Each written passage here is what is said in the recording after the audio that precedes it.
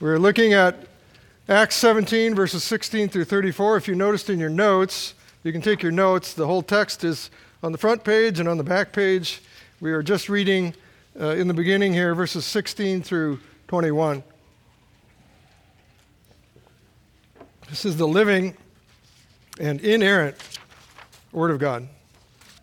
Now, while Paul waited for them at Athens, his spirit was provoked within him when he saw that the city was given over to idols.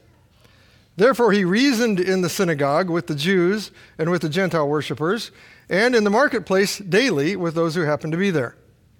Then certain Epicurean and Stoic philosophers encountered him, and some said, "What does this babbler want to say?" Others said, "He seems to be a proclaimer of foreign gods," because he preached to them Jesus and the resurrection. And they took him and brought him to the Areopagus, saying, "May we know what this new doctrine is of which you speak? For you are bringing some strange things to our ears. Therefore, we want to know what these things mean." For all the Athenians and the foreigners who were there spent their time in nothing else but either to tell or to hear some new thing. Father in heaven, we are here to hear your precious and living word, which is inerrant, which is eternal. Lord, guide us, we pray. Open our minds to understand this passage. May we be doers, not just good hearers, faithful hearers. And Father, we thank you for the word of God and that we have it as a treasure to speak. And so we praise you for this time to look into this passage and Paul's evangelism in Athens. We commit our hearts to you now in Jesus' name. Amen. Well, Phil and I and Michael Elliott and Bill Curley and John Mays, we have met in person and through email several times to think about. We've met recently to think about and to plan and to pray about ways to help us all to grow in carrying out this commission that we were given, that we saw 2 weeks ago. We heard. And one aspect of that, of course, is evangelism. To carry out the commission, we must be evangelists, of making the good news, in other words, of Jesus known to the people that the Lord has put us around. So I thought it would be good for us to look at Paul's evangelism here in Athens. It's very fun to meditate on this passage, and there's much more that could be said than I will be saying this morning, so I could encourage you to pray through that and meditate through it.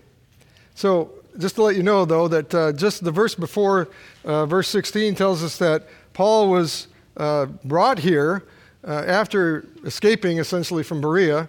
They kind of shuttled him off there and left. Silas and Timothy remained in Berea, and then he was expecting them to come. He wanted them to come and meet him in Athens, and he said to send them as soon as possible. And then in verse 16, it says, now while Paul, the Apostle Luke, who wrote this, now while Paul waited for them at Athens, so he's waiting, but he wasn't idle, I-D-L-E, he wasn't idle, his spirit was provoked within him when he saw that the city was given over to idols. You couldn't help but see that in Athens at that time. So Paul was waiting for Timothy and Silas. This was his second missionary journey. But while waiting there, he observed. He was very observant. He didn't just sit around waiting for them. He observed.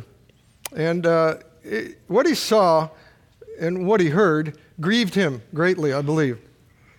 He was greatly distressed by all these idols that he saw. And there was a philosopher in Athens back in those days who said that it was easier to find a god than a man in Athens. And to let you know why, it was estimated that there were over 30,000 idols. And the estimated population of that time of Athens was 10,000. So indeed, that was true. And so Paul looked around. He was really distressed. How could you not be distressed? He was moved. He was greatly troubled by all that he saw. He was provoked. Maybe he had a righteous anger in this. And he wanted to cry out against this evil idolatry. He couldn't just sit there. This is the Apostle Paul. He wouldn't have done that. And he wanted to proclaim the glory of God. And he saw all these people stumbling around, walking in darkness. They didn't think so. All these people enslaved to sin and captive to Satan. And it stirred him up to speak. And dear people, I am praying, we are praying, that we here would be stirred up to speak. There's a pastor named Ray Stedman.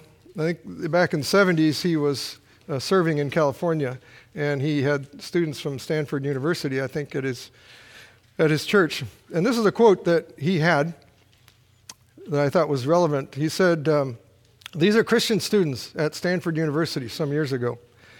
And this is in their student newspaper. So they put this in there. I think they were stirred up.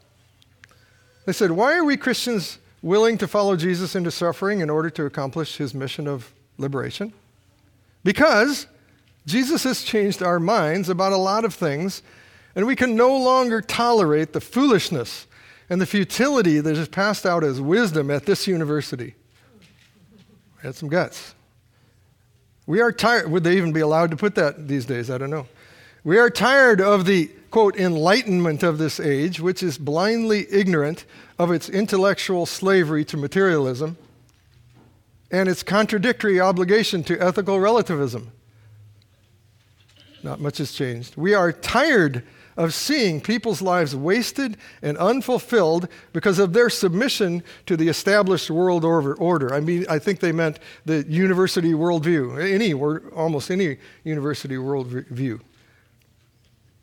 They're tired of seeing people's lives wasted, they said. And I believe it would help us to be prepared. A lot of what I'm talking about today is us being prepared, us being ready. We would be prepared, better prepared, if we asked ourselves, or thought very often, well, what are the idolatries of our society? Maybe it's obvious to us here.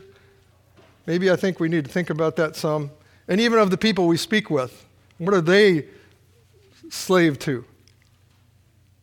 Certainly ethical relativism is rampant. There are no absolutes, whatever you want truth to mean.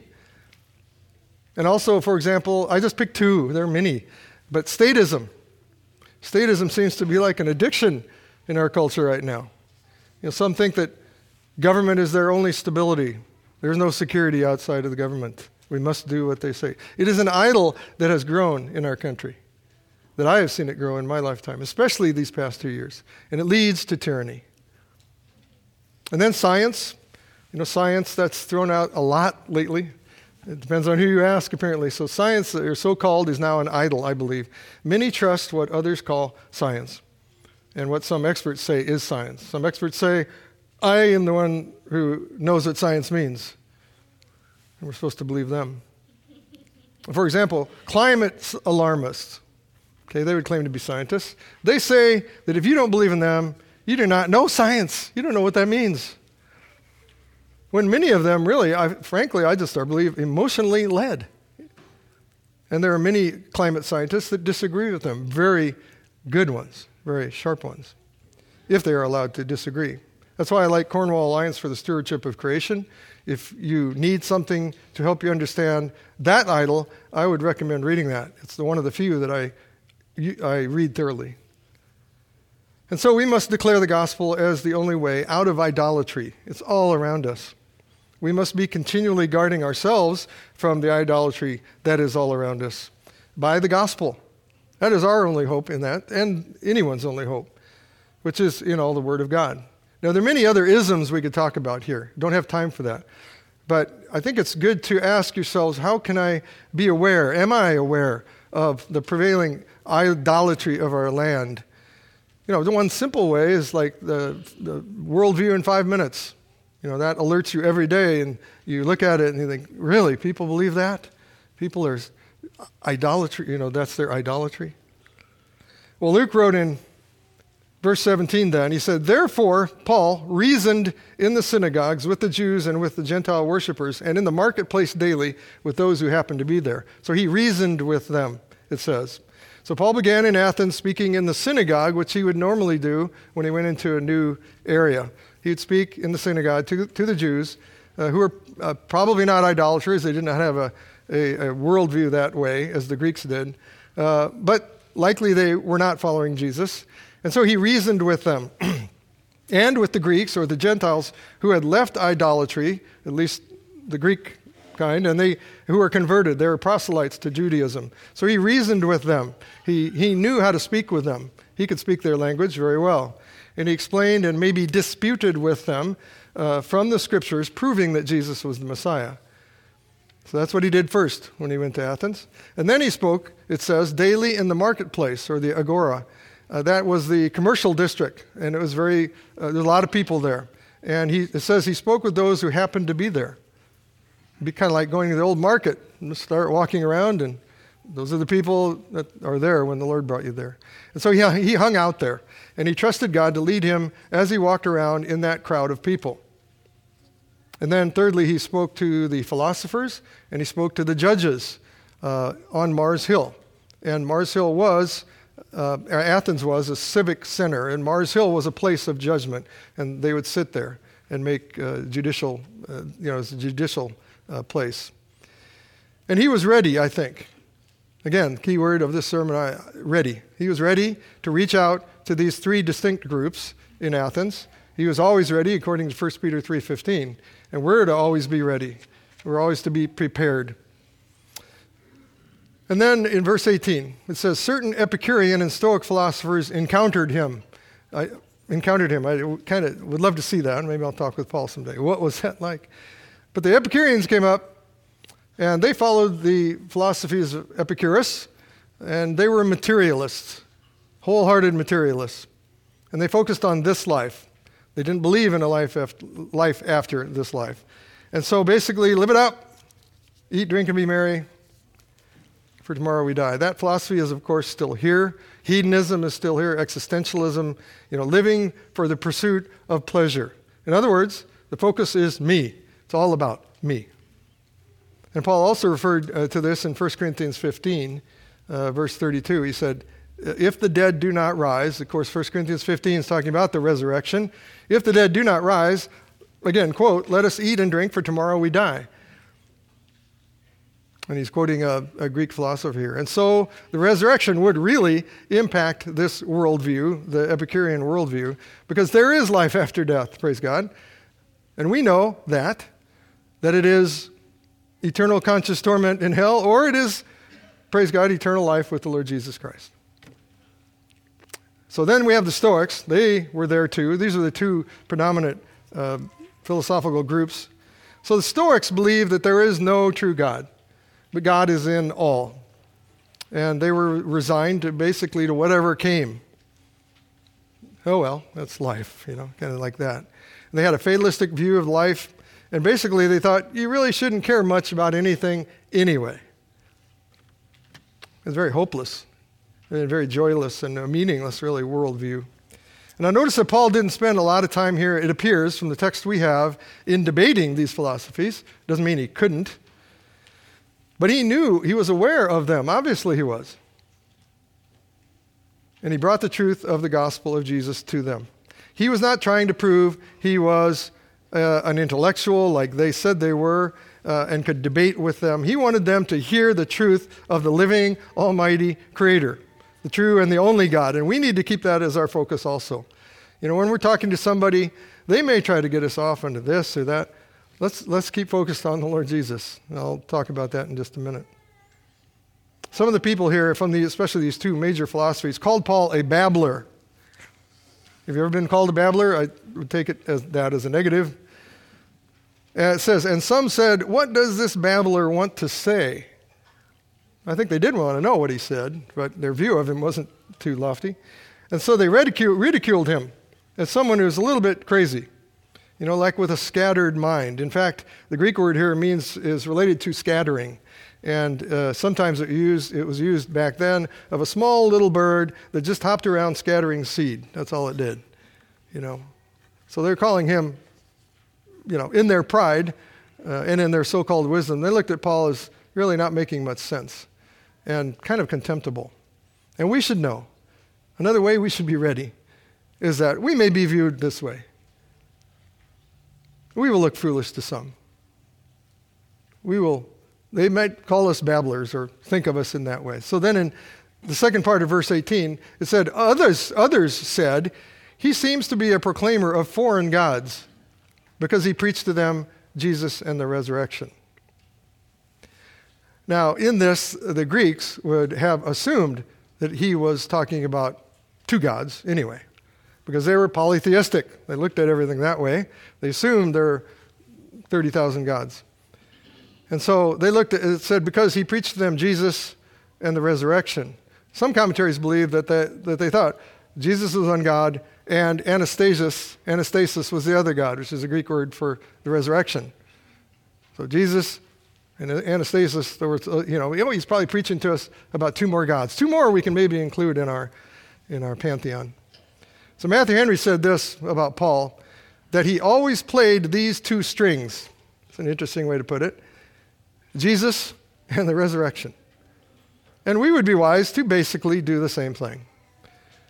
To preach Christ and him crucified and everlasting life in him alone. If that was all we said, and we had a verse to share with that, that would be a wonderful way to present the gospel. Matthew Henry also said Paul's goal was to turn them from the service of idols and of Satan in them, he knew it was demonic, to the service of the true and living God in Christ. That was his goal here. Always was his goal. Verse 19, and they took him and brought him to the Areopagus, saying, may we know what this new doctrine is of which you speak. For you are bringing some strange things to our ears. Therefore, we want to know what these things mean. And so they asked him to speak on Mars Hill, a place where people and leaders gathered. And they took him there. They brought him there, and, that's where they hung out. Some of them all the time. That's all they did was hang out there. And they were curious to hear what Paul was teaching. And I think sometimes if we are bolder, we will find people who are curious. Really? You think that way? Wow, I don't meet too many people that way. And we should think about that. It's okay to present that with the possibility that they will look at you as a babbler, that they'll say, wow, I haven't heard that. I'd like to hear more about that. Maybe so. And so they gave him public access, basically a lot of public access. The court was there also, as I mentioned, where it was decided, among other matters, what gods could be added to this 30,000 plus that they already had. They would make that decision there, the judges would. And so Paul would be heard, would have been heard by judges and also by men of status there. And to many of them, it was like a hobby. This is just a hobby, a challenge to hear new ideas, to debate them. And they liked secrets. They liked to hear secrets. But Paul really wasn't talking about that here. He was wanting the truth of the living God to be known. It seemed that they had not been exposed maybe to the Old Testament or to Jewish scriptures. Maybe they had, maybe they just rejected them. But if they had, they would have heard the truth that in the beginning, God created the heavens and the earth. I'll refer to this again in just a minute. That the Lord God began the universe. And I think it's important, I'll mention again in just a minute, that we should bring the truth of creation more, I believe, into our presentation of the gospel. Anyway, going on, verse 21, for all the Athenians and the foreigners who were there spent their time in nothing else but either to tell or to hear some new thing. Wow, what a life. I mean, how did they do that? I was wondering, did they have a welfare state back then too? How did they sat there all the time just doing that. And I assume it's referring mostly to the wealthy who could do that. Now, one of my first thoughts, too, was how the internet is kind of the new way to spend a lot of time telling people something or hearing something new. I'll just leave that there. Because I'm from a different generation, and I think, anyway, okay.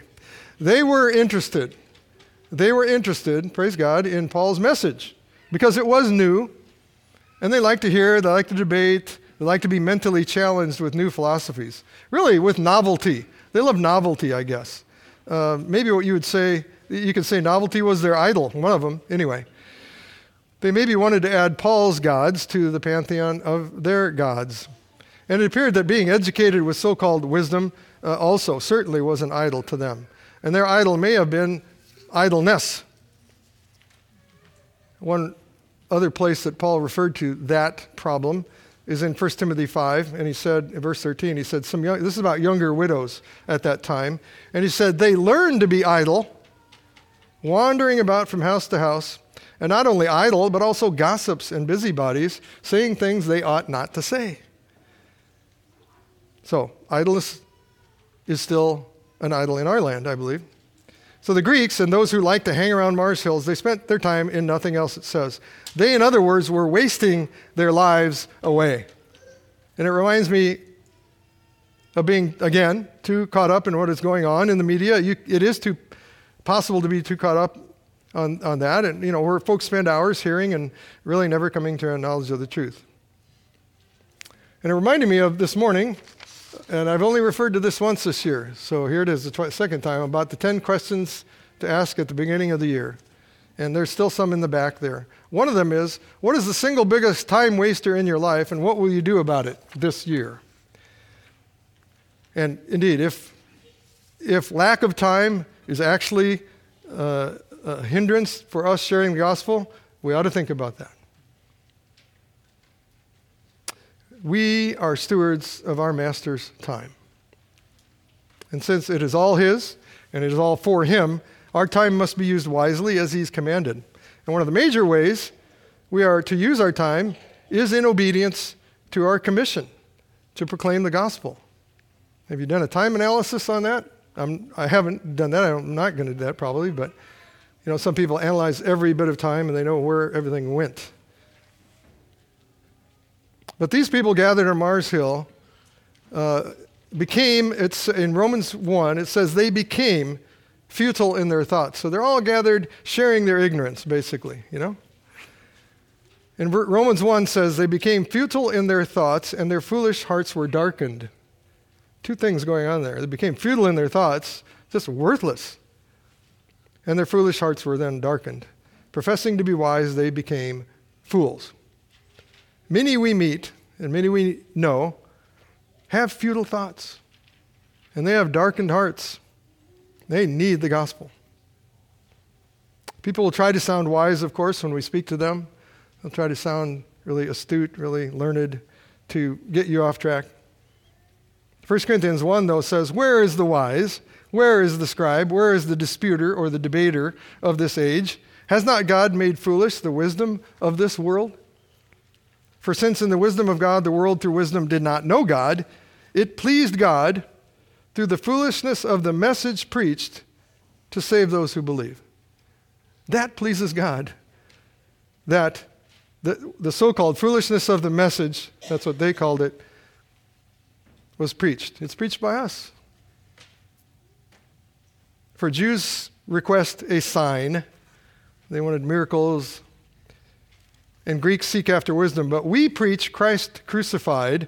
And Paul is certainly doing that here. We preach Christ crucified. To the Jews, a stumbling block or an offense. And to the Greeks, foolishness. That's what they said. This babbler is uttering foolishness. But to those who are called, those who are chosen, both Jews and Greeks, Christ, the power of God and the wisdom of God. Because the foolishness of God is wiser than men and the weakness of God is stronger than men. But in hearing Paul, they were encountering the absolute truth of the living God, their creator here.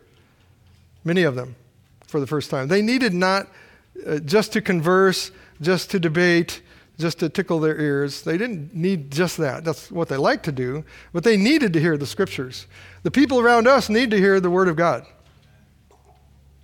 And all those with futile thinking and all those with darkened hearts need to hear the gospel of the living God and of our Lord Jesus Christ. They have no hope outside of their futility and their darkness.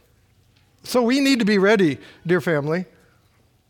We need to be ready, to be prepared to bring the truth of the gospel in Jesus to those bound by idolatry. And I had a thought on this just as I was reading it the other day. Maybe we should call this year the year of readiness. This is the year of readiness.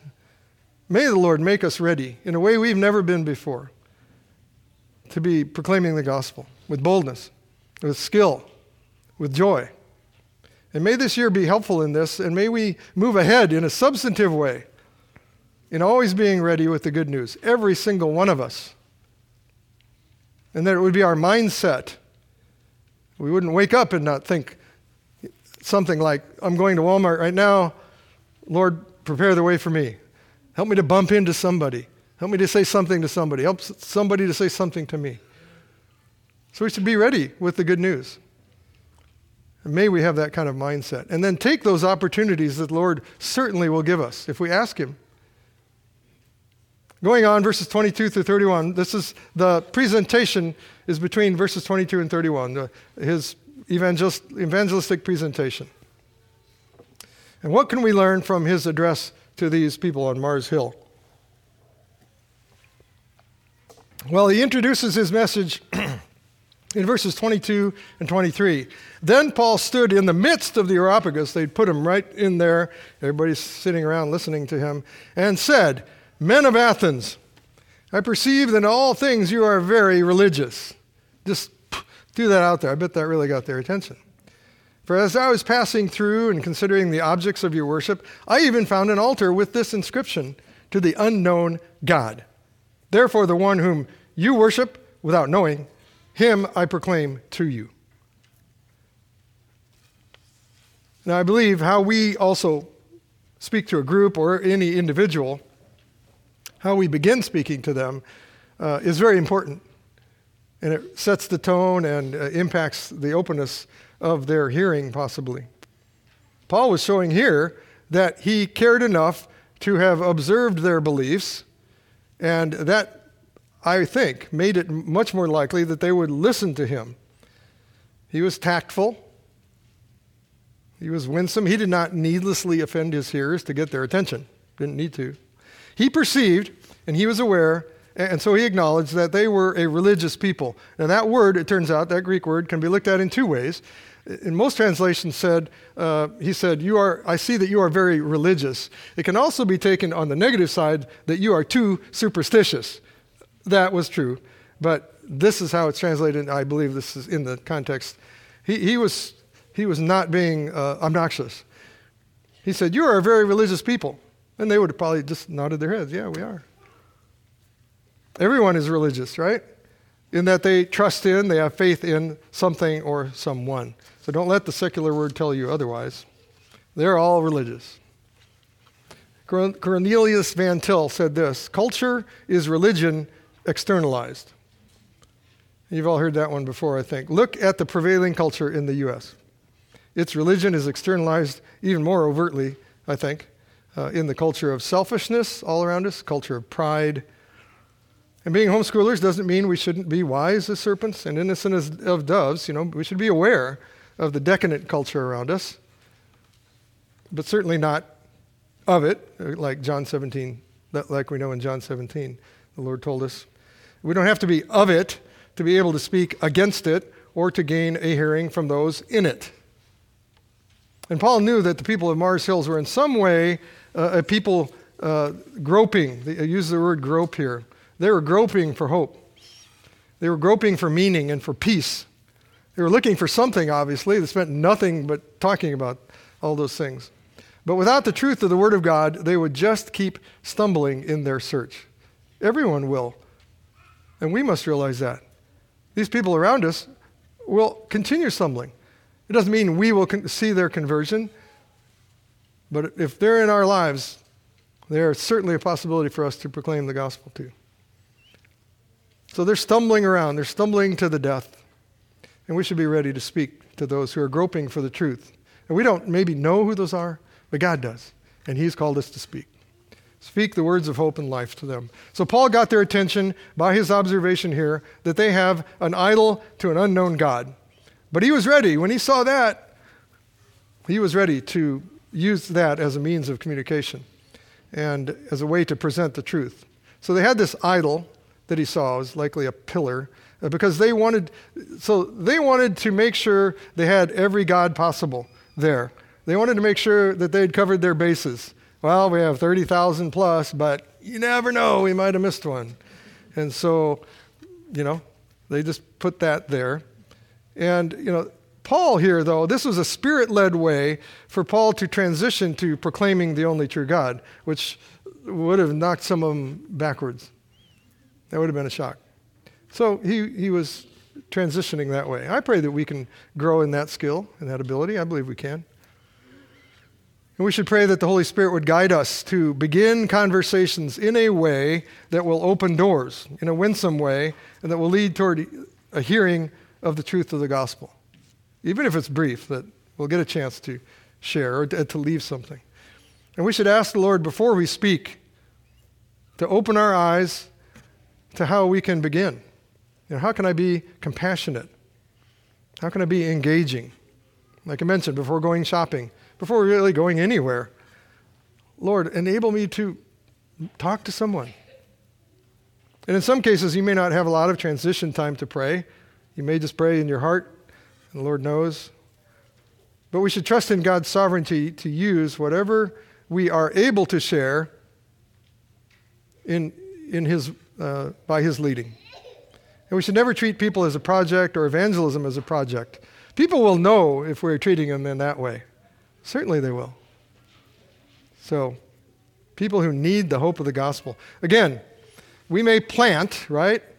We may plant the seed. I mean, maybe some others planted it too in the process of this person's turning to the Lord. We may plant, others may water, but God gives the growth, and He opens eyes. He's the one who does that. He uses us, praise God. So let's pray to be observant. Let's pray to be observant like Paul, and to gain a hearing as much as possible to the people we speak with meekness and with gentleness, according to 1 Peter 3:15. So Paul began where they were, right? He began where they were, not using religious terms that they did not know. And he could have done that. He could have blown them away easily. And in the synagogue, he would have used words that would have been unknowable to them. And he could have talked about sin and righteousness and judgment and the Messiah and all those. But he knew he couldn't do that here, at least in the beginning. But he was establishing a connection with them. And sometimes I think, brothers and sisters, we need to kind of rethink our vocabulary and just make sure that we are actually communicating in a way that these dear people can understand. And it takes a while to think that way. In Japan, when I first went to Japan, I was told, okay, you can't use the word sin and you can't use those words unless you explain it all. And that was a challenge in that I was speaking in broken Japanese. Their English wasn't so great. I mean, we're already challenged here. So I had to really think about how would you explain sin in that situation? Well, I had to try. And it took me a lot of words, a lot of broken Japanese, but I couldn't just use the word sin. I didn't cut it at all. And even after explaining it for a long time, they still look at, quizzical. So part of our readiness to share with anyone, meaning strangers for one time, for example, or family members for the rest of our lives, is to think ahead. Prepare. We can prepare every time, every day for this. We can pray ahead. Lord, open doors. And then communicate so that we have they have fewer hindrances to understanding the basics of the gospel. We should have a holy burden to share this in this way. A holy burden so that, yes, we'll take the effort to reduce our vocabulary, for example. And then Paul, in his presentation that follows, spoke of who the true God is, of course. He was leading to that. And of this response that would bring them the truth. Truth that would satisfy the hungry, those who were hungry, and the longing for those who were prepared by the Holy Spirit and called by God. So Paul connected with them by saying that the one you worship, you have that pillar there, the one you worship, who you call the unknown God, the one you realize you don't know, or maybe you left him out, him I proclaim to you. And again, I'm sure that really opened their ears. They were ready to hear. And he begins to proclaim who their creator is. They don't acknowledge him, but he is their creator, who is the true and living God. And he will end then, we'll notice, by proclaiming that what they should do. He will tell them things to do. It's okay for us to do that too, but lovingly, of course. Verses 24 and 25, he goes on now to say, this is the real God. Those are all small g gods. This is the Almighty God. God who made the world and everything in it, since he is Lord of heaven and earth. He just said that out there as the truth. Since he is. He wasn't going to debate about it. Does not dwell in temples made with hands, nor is he worshipped with men's hands as though he needed anything, since he gives all life, breath, and all things. So Paul begins clearly and boldly with foundational truths here in bringing the gospel, as we should, to anyone. He was aware of the culture around him, as we've mentioned, and he spoke boldly, and he spoke wisely against idolatry. He had to, right? And we must be aware of the culture around us, even the culture of that person, in a sense, if you know them, and of those with whom we are speaking, as much as we can. It is incumbent on us to learn what are their idols, what are their fears, problems, all of those things. And in some way, we are also to tell of the God of creation, of the world and all that is in it. He created the world and all that is in it, including them. He is the Lord of heaven and earth. He is Lord and Master. And he rightly claims it all and that person as his. Now, all of this, again, probably got their attention. It might have even shocked them. But I think they really were listening at this point. Ken Ham wrote a book. It's called The Gospel Reset. It's up here if you want to look at it later. Gospel Reset, in which he points out that in Acts 2, the Apostle Peter could share with Jews, as Paul did when he went into a city. He could share with the Jews from a biblical understanding, using their terminology of creation and of a creator. They would have understood that, and he would have gone from there. But here in Acts 17, Paul was speaking to Greeks who did not have that foundational knowledge about creation, about sin, about salvation. And he points out that here in America, we are now in an Acts 17 situation. And we have to be aware of that as we share the gospel. We can't just do as we used to do. Or I used to do, maybe.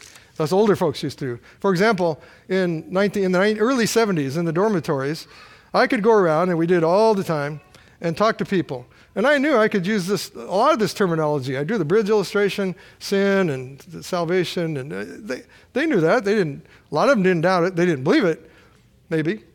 But they knew who God was. They knew they were sinners. Many of them would say that. They knew who Jesus was, some. But we can't assume that now. I don't assume that now. Ken Ham believes that we need to go back to Genesis. Begin there more often in our presentations of the gospel. Because many now do not understand the truth of Genesis, of creation. And really, to start there, it makes sense, makes logical sense. We can talk about the origin of sin and death, and then the need of salvation, of course. Now, Will Metzger, in another book I have up here, it's called To Tell the Truth. I highly recommend this book. I'd love to study it with someone. It's a training manual on the message and methods of God-centered witnessing. Tell the Truth by Will Metzger. The whole gospel to the whole person by whole people. So in that book, he said, the erosion in the Western world of the creator-creature distinction, which is foundational to all biblical thought, constitutes a serious challenge to evangelism. I believe that's true. And so we need to think about that. How does that change maybe the way we present the gospel? He called it a serious challenge to evangelism. So in the appendix of that book, of this little book, Ken said he had a brief way to share using Genesis, and he called it the Genesis Road and the Roman Road. I thought that was kind of neat. The Roman Road, many people know, as a means to share the gospel. You go through 5 or 6 verses from Romans in a very logical fashion, and it lays out the gospel very well, the Romans Road. And if you have your Bible open, back then we couldn't show them a phone, but we could just go straight through, flip the page, and go through the Roman Road. So he has the Genesis Road and the Roman Road. Genesis 1, of course, says God made everything. Start there. Genesis 1:31 says God made everything perfectly. So in other words, there's no death and suffering. And then sin came. And then Genesis 1:31, God made everything perfectly. There was no death and suffering. The punishment for sin and death. And then he would also do the Roman Road. So maybe he'd use 3 verses from the Genesis Road, all pointing to Jesus, by the way, and then the Roman Road. Romans 5:12, of course, we all now sin like Adam. Romans 3:23, we are all sinners. And then Romans 10:9, we must repent and we must turn to Christ as our Savior and Lord, which he will do, Paul will do here. So we may need to go back to the beginning, in other words, to the book of beginnings, and then to the moral law also, to help people see their need of the gospel. Well, Paul went on to explain that the Almighty Creator God does not need a physical building, of course, to live in. He made the hands that built the buildings. And he's not limited, and he's not bound. He needs nothing. Many people don't like a God they can't define in our country, or who doesn't need them, whom they can't use for their own purposes. Even many Christians need to be reminded of God's aseity, that he is self-existent and he is self-sufficient. He needs nothing. The true God who needs nothing gives to all people life and breath and everything. So we need to remind ourselves of this too, and then help others understand that God gave them life, gives them breath. And it was important for Paul to be clear to them about this because they had all these buildings around and all these gods made by hands, created by them to appease false gods. And I was going to quote some verses from Isaiah 40 here. You can go to Isaiah 40. It describes very well the foolishness of man taking a piece of wood and carving something and saying, "This is my God." And then it goes on in Isaiah 40 of saying how the true God should be worshiped. So Paul had to address that. He didn't avoid confronting idolatry. He couldn't avoid it. And so he did it directly. And I believe he did it simply. This is another main point. Again, in this book, Tell the Truth, Will Metzger said, anyone who makes the gospel sophisticated and abstract is not making a New Testament proclamation, but is trusting in human understanding and in his own wisdom. May it not be so here. In my prayer, according to 1 Corinthians 2, verses 4 and 5, may our speech and our preaching not be with persuasive words of human wisdom, but in demonstration of the Spirit and of power, that their faith should not be in the wisdom of men, but in the power of God. Going on, verses 26 through 28, he starts addressing a little bit more of, well, what is man then? Who is God, what is God, and what is man? And he goes on, and he has made from one blood every nation of men to dwell on all the face of the earth, and has determined their pre-appointed times and the boundaries of their dwellings, so that they should seek the Lord in the hope that they might grope for him and find him, though he is not far from each one of us. For in him we live and move and have our being, as also some of your own poets have said, for we are also his offspring. Now, you may not notice here, it's not all in quotes, but there are 3 quotes from Greek philosophers in a row there. He is not far from each one of us, that's 1. For in him we live and move and have our being, that's 2. For we are also his offspring, that's 3. Paul was aware, he was sharp. He knew how to have an open door, a more open door, because they would have known all of these Greek philosophers. So Paul is exalting the true creator as the creator of man. He really had to start there. And then of all the nations of people. And he made us all of one nature in his image, all of us of Adam, and all of us of Noah. Paul was in this showing a connection between him and them, right? I was made too. I was created, you were created by this creator God. And that God has a purpose and a plan for all people and all nations. In other words, Paul was communicating that the God who created all is sovereign over all things in all times. They may not have understood that word, whatever it was in Greek. We may not be able to use that word either, but we can communicate that. That's the God I worship. That's the God I believe, and the God I'm telling you about. The God who controls all things, and he needs nothing. So here Paul was beginning, again, helping people who believed in many gods to want to seek the true God, helping those who in hope were groping for him. It's kind of like, you can picture this, it's feeling around, somebody's really looking for somebody in a room, for example, and it's pitch black, and he's groping. He wants to find this person. He really wants to. He's stumbling over everything. And we should know that there are many around us, dear family, who are stumbling around like this. They may not look like it on the surface. They might try to fool us. But they are stumbling if they don't know the gospel. You can know that for sure. But they're stumbling around. Some are going to be more overt. Say, I need help. I need the gospel. No, they wouldn't say that maybe, but I need help. I need hope. And this is what God wants, those who seek him. Last week we looked at Proverbs 8. I love those who love me, and those who seek me diligently will find me. And he wants us to share the light so that they can do that. Certainly it's all of his grace and for his glory, but he uses us. And hard times and stressful times like we're living in cause people, I believe, to seek the Lord. This time, this age that we are living in, even the last 2 years that the Lord has made us to be a part of, are times that many people then are looking for hope or any kind of stability. It's a great time for us to reach out. Many are fearful and many are hopeless. Again, they may look on the outside like they got it all together. May the Lord send us to share with those who are seeking him, who are groping for him, as he determined, that we might have the joy of serving him in this way and being a part of bringing the truth of Jesus to those that he has prepared, that he has pre-appointed.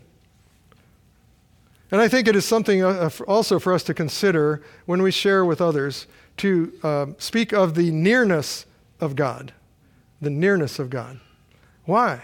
Maybe they don't believe that there's a God to be near, but we should speak of it, that he is not far from any of us, like Paul used here. He is immanent. He is close. He is omnipresent. And he has revealed himself to be known. And he is knowable by his Spirit. Praise God. And he sent his Son to make knowing him possible. People need to know that their Creator can be known, that they can commune with him. I mean, there's the best cure for loneliness is to know Jesus. They can be lonely in a crowd. They can be lonely with their friends, but not in communion, true communion with Jesus. And as Paul began above, God is also transcendent. He's the creator God. He's holy. He's far beyond our comprehension. And both of these are important to try to explain at some point anyway as we share the gospel. People need to learn of the holiness of God. They must, in contrast to their sinfulness, and that he made a way to know him through the sacrifice of the Lord Jesus, to remove the just penalty upon all of us for our sin and our rebellion against his law. We have a few tracts in the office, and we need to get some more. That's another aspect of the group that I mentioned earlier in the beginning. We're looking at tracts. We're trying to find some and make them available. And then on March 19th, that's tentative, we're going to have a mini conference here, maybe just a few hours, where we will learn how to be effective. Maybe using those tracts. Certainly we'll always pray. And we have some other things in mind. So you can mark that down. Verse 28, for in him we live and move and have our being, as also some of your own poets have said, for we are also his offspring. Those are two Greek philosophers there. So he quoted these, and that was another way to establish a connection with them. He wanted, I think, them to understand that he really cared about them enough to know this is what they believed, this is what they all read, and this is what they all studied. And Paul used that to point them then to the true God, the God of all creation. And he wasn't here affirming the philosopher, but he was using some that he could speak to them. People need to know that God is the author of life, of their life, and he enables them to carry out life, and that they have being. They exist at all because of him. They are not a random chance. So yes, we probably will be speaking about evolution at some point, against it, of course. Well, after declaring who God is and who man is, Paul concludes with actions that they should take, verses 29 through 31. So basically, repentance and faith in Jesus Christ. That's what conversion is. You repent, people repent, must turn from that to Jesus Christ by faith, which is a gift. Verse 29, therefore, since we are the offspring of God, we ought not to think that the divine nature is like gold or silver or stone, something shaped by art and man's devising. Truly, these times of ignorance God overlooked, but now commands all men everywhere to repent, because he has appointed a day on which he will judge the world in righteousness by the man, the Lord Jesus, whom he has ordained. He has given assurance of this to all by raising him from the dead. Again, they were probably shocked. Paul speaks what he just said here and what follows here, he spoke it as being completely and unalterably true. He said, therefore, since we are, again, since it is true, this is the truth. And that there are consequences for their idolatry. He presupposes that God's word is truth, and so should we. We must, as we share the word of God. With no doubts, even if people respond with anger or scorn, they hate the word of God, and they're likely, another way of being ready, we must know that they will attack the veracity of God's word, because that is our foundation. Once they realize that, Paul is saying that because the true God is our creator, that those listening to him who are made in his image should not continue in idolatry. You just should not do that. He's saying this. Remember where he's saying this. There are 30,000 idols around him.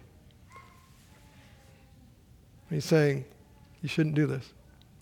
His divine nature, he said, cannot be represented by idols. The true and living God, you can't represent him in this way. They should not continue to think that they can take things that God has made to make their own God, a God of their own imagination. And they're darkness. They're walking in darkness. And Paul then told them very boldly again that God is overlooked, that God has shown patience in withholding judgment for their idolatry. Romans 1:20 says regarding his general revelation that they are without excuse. They are still without excuse. But that God is the almighty judge, and he has commanded repentance for sin, the sin of idolatry, sorrow for sin, and forsaking of this. And they're all guilty, and they must repent. Yes, we can do that lovingly, but they must know that that is the truth. We are all guilty. And that is part of what we need to share also. It says right here, he commands all men everywhere to repent. How can we not say that also?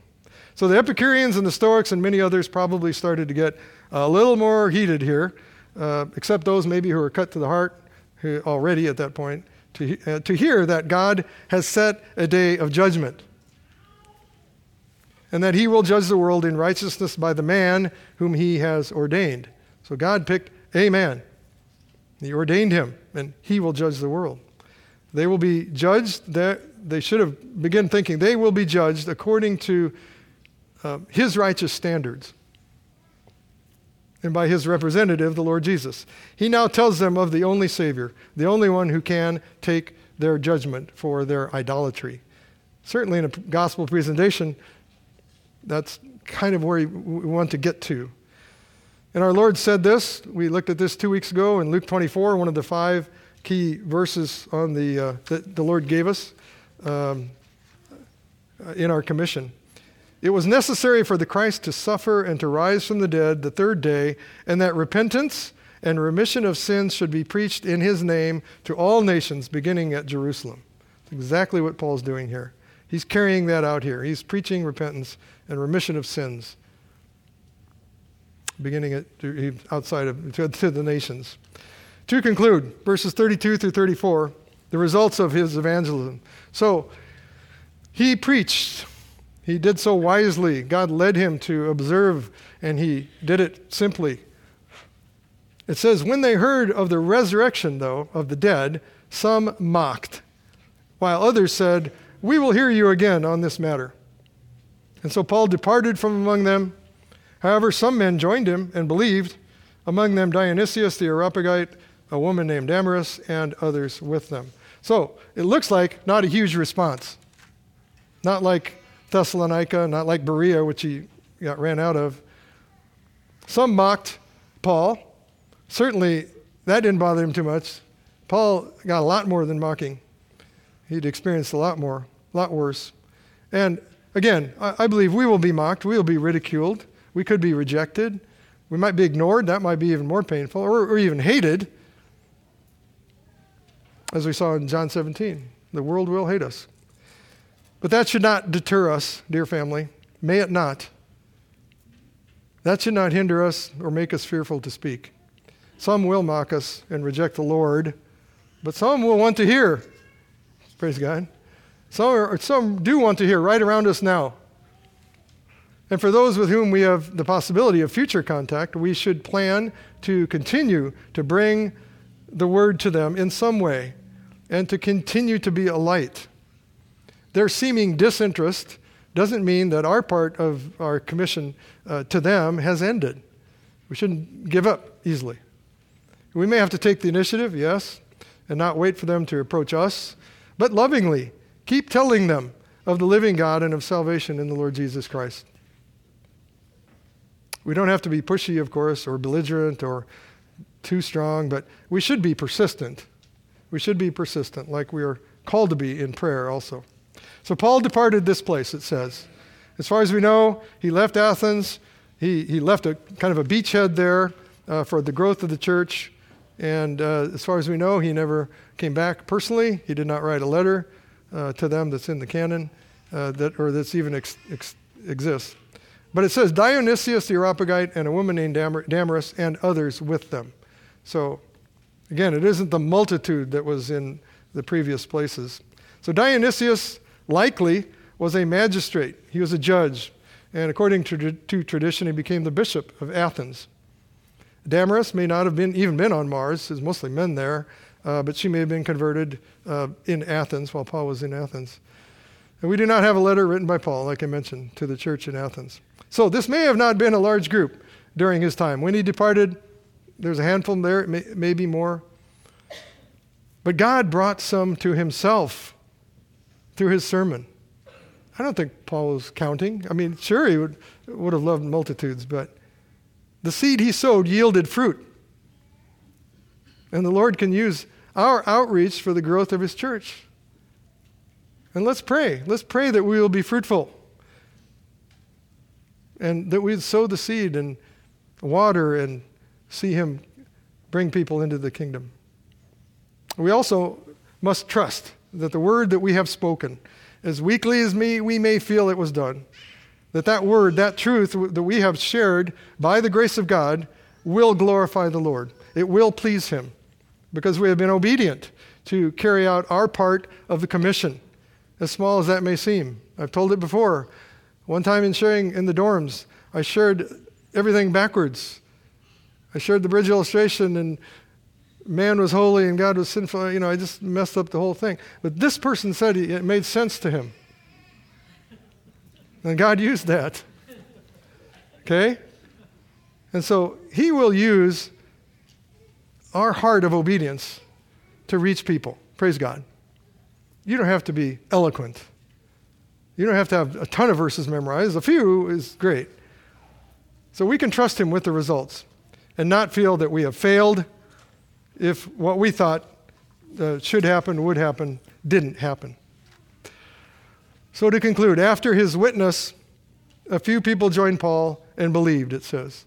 Let's pray diligently that from this year forward, in other words, not just this year, that this would be happening here in this church, that people would come to the Lord and become part of his kingdom, part of his church, because he has moved us to be fruitful, to speak, because we have accepted our commission and have acted in faith. And we have spoken as he leads. Soli Deo Gloria, to God alone be the glory. Let's pray. Oh Lord, we are your people, and we are in awe that you would call us and commission us to carry the truth of the gospel in Jesus Christ to other people. Lord, we desire to be faithful in this. And we thank you for the power of your precious word, which we speak, and the power of your Holy Spirit, who empowers us to speak, and who opens the eyes and hearts of those you have chosen, who are groping for you. Lord, may we go forth as your witnesses with boldness and with compassion and with obedient hearts. O Lord, establish the work of our hands, we pray, as we serve in your kingdom, as stewards of your precious word and the treasure of the gospel. For we ask this in the name of Jesus Christ, our Savior and our Lord. Amen.